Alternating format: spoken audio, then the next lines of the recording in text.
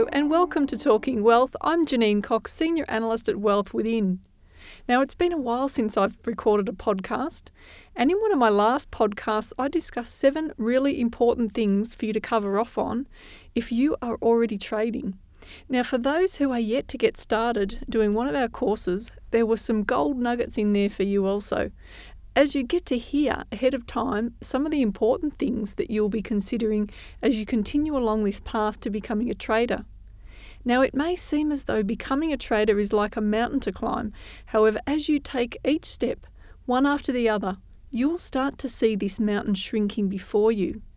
The more you do, the greater your understanding and the easier this will become.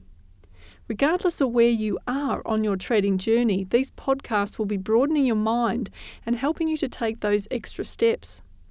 Some of you have been waiting patiently, I know, for me to release part 2 of this series, and thank you for your feedback.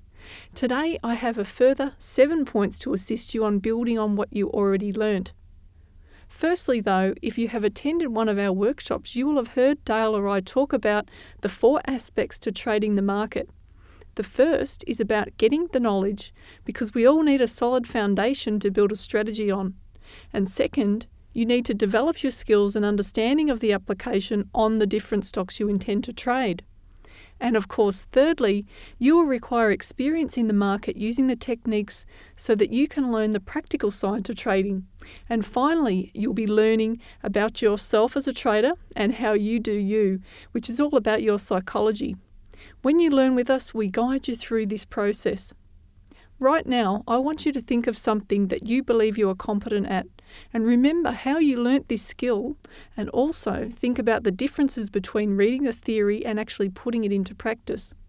Now you are able to do whatever this is without having to think through it slowly step by step. It becomes automatic.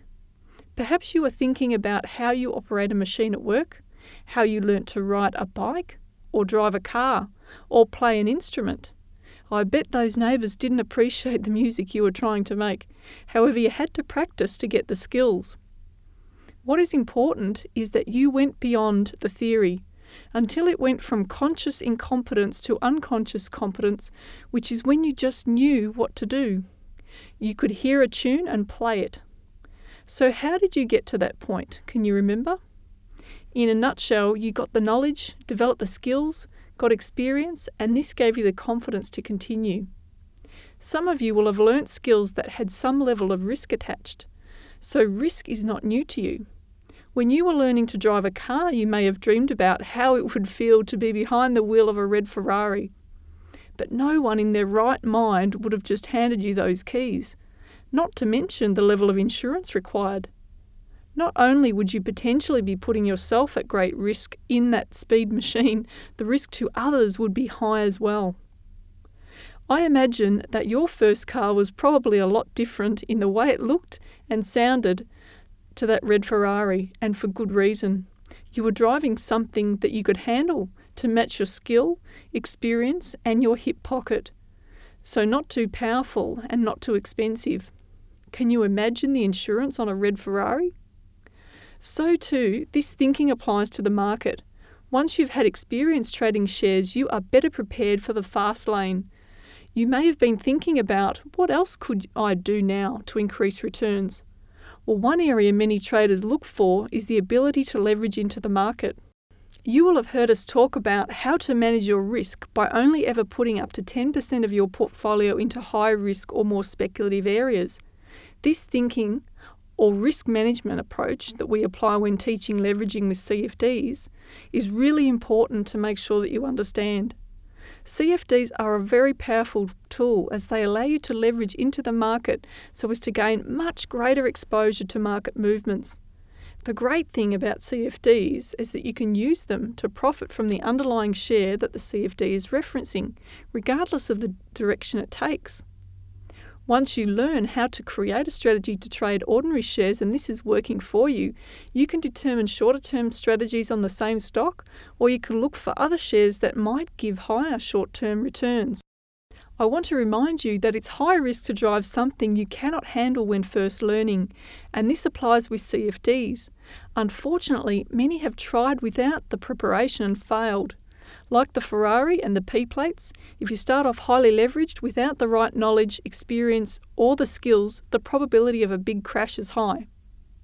The great thing, though, about CFDs is, for example, say you have 100k in available capital, you can trade shares with, say, 90k, and 10% of that, or 10k, could be used in your CFD account. This 10k effectively gives you exposure to $100,000 in CFDs. So, for example, let's say that your CFD account grew by around 10%. This means that you would have made 100% on your $10,000 capital invested. So you can see the difference it could make if you get this right. Of course, there will be times when your CFDs may fall in value. However, you will have your stop loss in place to manage your downside risk. This could be considered as being your insurance, that you're risking only a certain amount. This brings me to the next 7 points to get you on your way with CFDs. Number 1, before moving into leveraged markets, make sure you have gained the necessary knowledge, skills, experience, and confidence in shares first. 2, trading CFDs requires that you gain additional knowledge on how to trade CFDs and not just what they are and how they work.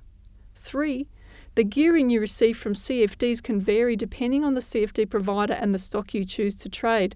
Higher risk stocks, or generally smaller companies, may require you to put more money down or higher margin than the bigger companies. 4, it's a good idea to have a separate goal for your share portfolio and your CFDs. 5, some people use CFDs as additional income streams. Others prefer to look at them as a way to more quickly build their capital for their share portfolio. The idea here is that you make profits from your CFDs, which you can move that over into your share trading account to build your capital base. 6, I suggest that when first starting out with CFDs that you select 4 or 5 stocks that you are already trading shares in and use these to work out short-term strategies for CFDs, as you are already familiar with these companies. You can do this by backtesting rules over a shorter time frame or using shorter-term strategies designed for CFDs. These strategies will, of course, include a way for you to manage your risk. 7.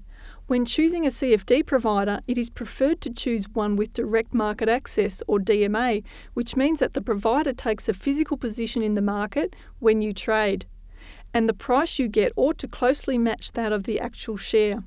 Whereas the alternative is to use a market maker who can move the buy or sell price away from that of the physical. Now, some people have been caught out by that in the past. You don't want to be thinking that you're going to get a certain price, then all of a sudden the bid or the ask price is moved away. Finally, if you would like to generate an additional income stream from CFDs, we're here to assist you, so feel free to contact us and ask for information. CFDs are just one of the vehicles available to you. The Australian Securities Exchange also provide other forms of leverage, including options and warrants. I'll discuss these during my next recording, particularly the subject on options. I hope you've enjoyed the discussion today. I'm Janine Cox, Senior Analyst at Wealth Within. Bye for now.